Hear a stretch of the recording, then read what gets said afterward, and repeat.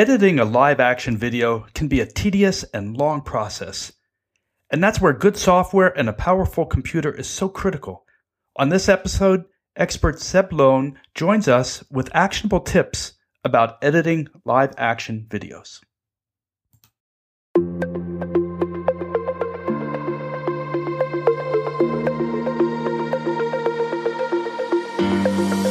The video revolution is here, and it's changing how we do business. Learn how to use video to engage customers and drive results here on the Video Marketing 2.0 podcast with your hosts Joel Gubich and Brendan Carty. And listen for special offers presented throughout the podcast.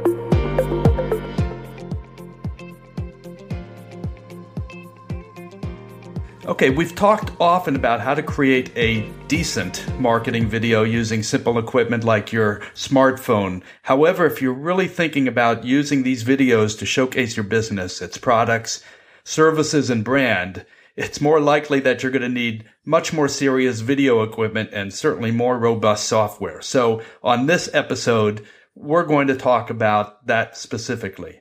Welcome to Video Marketing 2.0. I'm Joel Gubich, Director of Business Development at ThinkMojo, and I'm joined by my colleague, head writer and creative story lead, Brendan Carty. And today, we also have our colleague, Seb Loan, who is our founder of and partner at ThinkMojo and creative director. So welcome to the podcast, everybody. Let's talk how to edit live action videos. Yeah, Joel, this is such an important part, particularly of any video, but particularly of live action. And we'll get into animation in a little bit. But, one of the things to remember, when people look at live action videos, really good live action videos look really simple. Like they look like everything happened on one take, right? It's all natural. Everybody's, into it. It just seems like a snapshot of real life. But in reality, live action productions are long, tedious. You're going to have so many takes for every scene that's actually included, which means the real task is putting it all together. It's been said, anyone can shoot a movie. Not everyone can actually make a movie. The making of it is the editing. So for that, you need obviously some really good editing software. So Seb obviously is being very heavily involved in this side of the production. He's a great resource to talk about that. So Seb, I'll just put the basic question to you. Why is good editing software so important in a production? Hi, Brendan. Hi, Joe. Very happy to be here. I'm sorry, Seb. Hi. We're very Yeah, it's all fine. Yeah, I'm very excited about this. But Seb is French, so he's much nicer than us, Joel. That's not true. Are you you're saying Americans are coarse and rude? Oh, you just said that, and I agree. Well. Okay, so editing software is critical. It's very important when you edit. First of all, because as you said, Brendan, when you shoot a live action project, first of all, it's very tedious. There's a lot of it going through that, but then there's as much going on even more on the editing. And typically, let me start by saying, when you actually shoot a production video, what happens is that you write the story like a first time when you write the script and imagine all the video, and then you cannot rewrite that when you actually shoot on the day of the shoot, because so many things happens, things goes differently, and then there's always stuff happening, so you have to adjust all the time. So it's there's a kind of small rewrite happening most of the time. And then on the editing stage, that's the same thing. Sometimes you realize, oh, well, we actually don't have this particular scene, or, we don't have, it's not the right angle with the camera, whatever. There's always stuff that you have to adjust at the same time. And then sometimes you think, you want to edit that way, but you realize it doesn't work that well, so you have to adjust. So my point is, you actually have to rewrite a little bit of the story too on the editing stage. So both of these stages have like a real impact on the end result.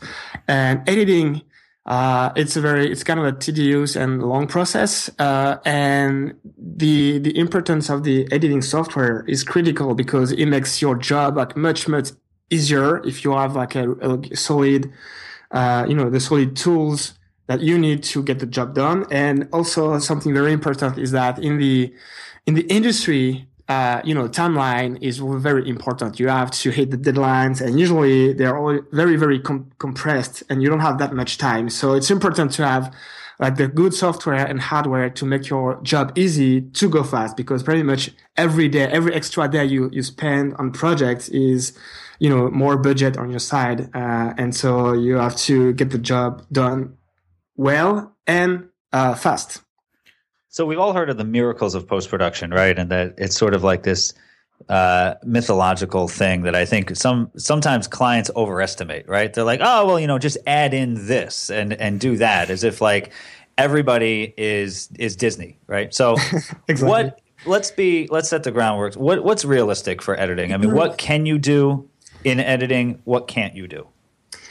So that's pretty good questions, because we get a lot of that with the clients and on the projects, and it's important to realize a lot of that is doable in editing and post-production, obviously. But the thing is, every extra thing like that you add to the project, add a lot of work on the post-production. So it's realistic to the point where it fits inside the budget that you have to work with. But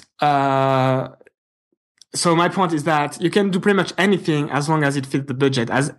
But single thing that you add on top of that, it make you reach your budget, and your budget limit, it becomes hard. So for example, let's say you are on the shoot, you are on the day of the shoot, and there's a tree in the back that you want to remove because it doesn't look so nice, whatever. You can just say, well, we just remove that in post-production or in the editing. Yes, you can, but you just have to realize it's going to add you like a few hours or maybe like half a day of work just for that. And that's something that you could have avoid pretty easily if you just, shift the camera angle a little bit on so it's like a 5-minute fix on the actual day of the shooting. But it's, if you don't do that on the day of the shoot, it's probably like a few hours or half a day of work on the post-production. And so if you do that for, 5 or 10 things like that during the shoot, well, that's probably like a few days, even weeks of extra work you give yourself for, later in the process. So, my point is that it's realistic to have a little bit of that, but obviously the more you do that, the more you have the impact on the budget and the timeline and everything. So it's something you have to really keep in mind. And what about, I think one of the most common requests that you get in post-production is the client will see the video for the first time, or maybe you yourself will see the video and you see everything come together and you think, you know what, this one point isn't coming across as well as I would have liked. So they want to add a line, right? Yeah. Now, obviously, let's just assume for a second we're not going back and reshooting, right? Because it's almost impossible to, within the budget and, to even get like the same lighting, all that stuff. So they often the request is, well, just add a line in voiceover, right? Just throw it in there somewhere. How easy is that? What are the concerns? I mean, you can't just have someone looking at the screen, right, without their mouth moving and just throw in, a line on top of that. So what are the options when it comes to editing that in? Yeah, it can get pretty tricky, pretty complex to have these kind of challenges, and it happens like quite a lot actually. But yeah, because we are very limited to the footage we have from the shoots. So let's say, well, we just want to add a line. Yes, that's fine, but we also have to have enough footage to insert and to have this extra line. So to sort of bridge the gap, you mean? Exactly. Yeah. So sometimes we have, the tech is kind of quite long, so we can make it last longer and just kind of insert the extra line, and that's fine. But sometimes it just, we don't have much more than what's already in the rough cut. So we actually have to find another take. Like say we focus on something else. We show a close up of a computer or whatever, something that we don't actually see, for example, the actor. So we show something else, and then we add this extra line of dialogue or extra line of voiceover. But again, this is limited to the kind of footage we have. So if we only shoot for what was on the storyboard, and we don't really have anything extra, it can become pretty tricky. If we have more, if we shot more than what we wanted, and we have a few extra stuff, well, we can look through that and try to find something that would work well, and insert that in the rough cut of the video. And sometimes that works, but it's even like that, it can get pretty difficult because it can feel a little bit abrupt, and it can be the flow doesn't work so well. So every time someone asks for this kind of changes, it's there's no guarantee. It's like we always try to find a fix, but it's not easy. All right, I think that takes us to a good point to cut to a break. We'll be right back after a short word from one of our sponsors with Seb as we talk about some specific editing software. Wistia Fest, the fest for all things video marketing, is just around the corner. With 3 days of forward-thinking content from the industry leaders in video marketing, this year's Wistia Fest runs from June 5th through the 7th in Boston, and it's bigger and more badass than ever. Go to wistia.com/WistiaFest for more information and register today. If you want to build something that'll last, you need the right tools. In today's business world, video marketing is the tool you'll need to drive long-term growth. So get off the sidelines. Contact the video marketing experts at ThinkMojo and start using video as an essential part of your strategy. Visit thinkmojo.com/smartvideo and mention Smart Videos for an exclusive offer. ThinkMojo, smart video for modern business. So in the second part of the podcast, we're going to continue the discussion about editing software, considerations when it comes to making sure that creative vision is edited into the final product. And then we're going to finish with some recommendations, ideas about specific video editing software that you could use yourself. So this is a concern that I would have if I am not the person, if I'm the director or the person that is the vision person for the entire project. If I'm not the one that's doing the editing, how do I make sure that in post-production that my vision is going to be edited into the final product? Yeah, so, and this is basically what happens most of the time. Typically, the director and the creatives behind the video, they don't necessarily do the editing. So the editor would be someone different, and most of the time he won't even be in on the location the day of the shoot. So it's very, very important that the director and the creative team behind the video communicate very well with the editor and give him or her the vision to that they want to reach with the video. So so there's a lot of communication and discussions that goes before starting the editing, and obviously there's a lot discussion going on throughout the entire process. So what happens is that usually the editor would send rough previews of what he's working on to the director, and they can discuss that, and then he can say, okay, well, there's different ways we can edit this scene. We have like a few different camera angles, so let's say that's 2 or 3 different ways I'm thinking of. What do you think? Do you think it translates your vision properly? Are we on the same page? So that's kind of the process. So, the back and forth between the director and the editor. And there's especially a lot of discussion at the beginning of the process. And then when the editor starts to really get the vision and the style of the director, as the process goes, he gets more comfortable and have like a better idea of the vision. So it goes faster and smoother, but yeah, communication is critical. It's very, very important at this point. And I think that it's so important to realize that everybody involved in this is really part of the creative process. The editor has so much power. And like we said, we talked about in a previous episode about when you're filming live action, for instance, you do scenes a couple of different ways. You want to give yourself as many options so that you have everything at the end. But like you just said, Seb, if you have a scene that's filmed 3 different ways, you have to have the editor has complete control over how the final product turns out based on which combinations they choose, how they curtail it, and like And so much of a video is made in like those little pauses and the timing and things like that. So I think that's such a great point that the editor has to be completely woven into the creative team and not just this, technician that is handed pile of film at the end of the project. Now, I think it would be good to close now with some specifics about, what kind of editing software people can really use and what they really need to look out for. So, Seb, what are if you want to get into specifics of different kinds of software, that's great. But what are the kinds of things that people should look out for in editing software? Sure. So yeah, there's a few things you have to keep in mind when you look, for a good editing software. And again, it depends on kind of the budget you have and how technical you are and things like that. But like a few things you have to look for is obviously the kind of input format you are able to import in your editing software, because you can capture videos from your phone or a DSLR camera from any kind of different cameras. Sometimes even just taking images and want to use that in your video. So you have to have a good software that would be able to import and handle all kind of different formats. So that's one thing.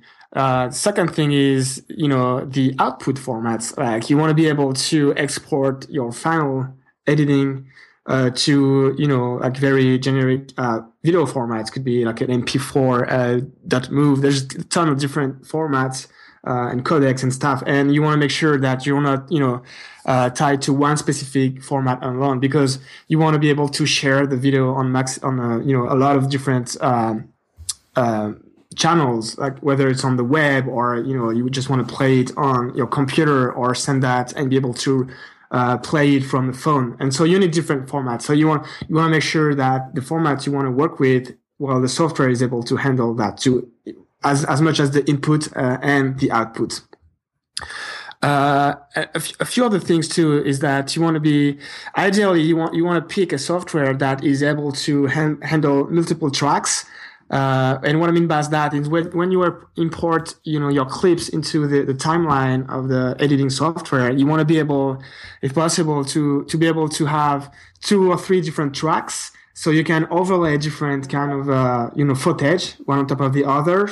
So this way you can make transitions and you can try a few things and you can add annotations and images and, do some basic visual effects to it. So that's typically really helps. And the last thing I would say is try to pick a software with a good, like a solid community behind it. And what I mean by that is a software that it is used by enough people that it's easy to find the resources online. Like there's, good forums about it, good articles, good, a lot of videos on YouTube, whatever, that helps you understand how the product works and, give you tips and tricks and stuff like that. So it's easy for you to train yourself. I was actually going to ask, that was going to be my next question. How hard is this stuff to use? Do you need to take a training course beforehand, or is there a low bar of entry to some of these things? It really depends on the software. Like for I would say the professional software, like the stuff that is used professionally on, live productions and, real movies and things like that, it can get pretty technical and pretty heavy to get into it. Though there are a lot of, more basic software. Some are free or very cheap. And these ones typically are very user friendly, and the barrier to entry is pretty low. So it's very easy, especially because nowadays it's so easy to find the resources online. You can look for it on Google, YouTube. There's tons of free tutorials, people that are passionate about it and, explain the basics of the software. So I would say the software part of the editing is actually easier to get than the actual concept of editing. It's much harder to learn the basics in terms of how am I going to tell and edit the story. This is much more difficult than actually, being able to manage the software itself. Okay, and so we'll have on the show notes page, we'll have a list of a number of editing software packages, both for the PC and for the Mac. But talking about a computer, actually, that's something that a lot of people don't realize how much computer power they might need in order to be able to use good editing software. Because live action movies take up a lot of memory, don't they?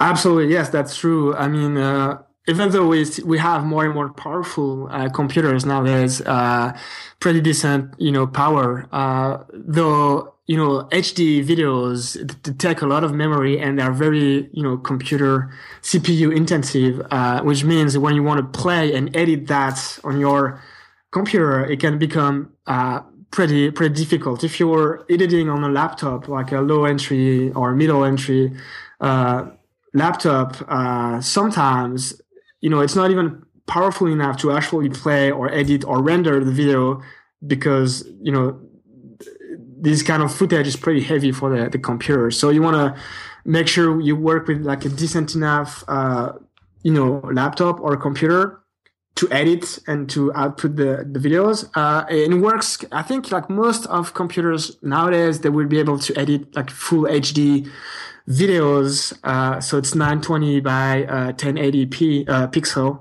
But if you want to go higher than that, currently a lot of production, they do stuff in 4K. So it's like super, super high resolution. And unless you have like the proper, hardware to do that, it's very tricky because it takes so much, power out of your computer. And even the storage, like if typically for a day of shoot, you probably have like a full, almost 1 tera of, space that you need on hard drives just for one day of shoot. So, it's pretty intensive. So should somebody also be using an external hard drive so that they're not clogging up their... Yeah, ideally that's what you want to do. So if you're shooting it with like very high resolution, like 4K, you definitely, want to use external hard drives. And something else you want to absolutely do when possible, but I strongly advise it to do it all the time, is to have backups of this hard drive because, you never know what's can happen. And then sometimes it could be a problem with the hard drive or you could just lose it or break it, whatever. And if that's the case, it's like thousands of dollars wasted because you don't have any backups. So that's very, very important that you always have at least one backup of all the footage. So ideally, you need a couple of external hard drives. I think that's a great place to stop for the day. I know that we've covered a lot here, not only what kind of editing software to use, but I think Seb's point was so great.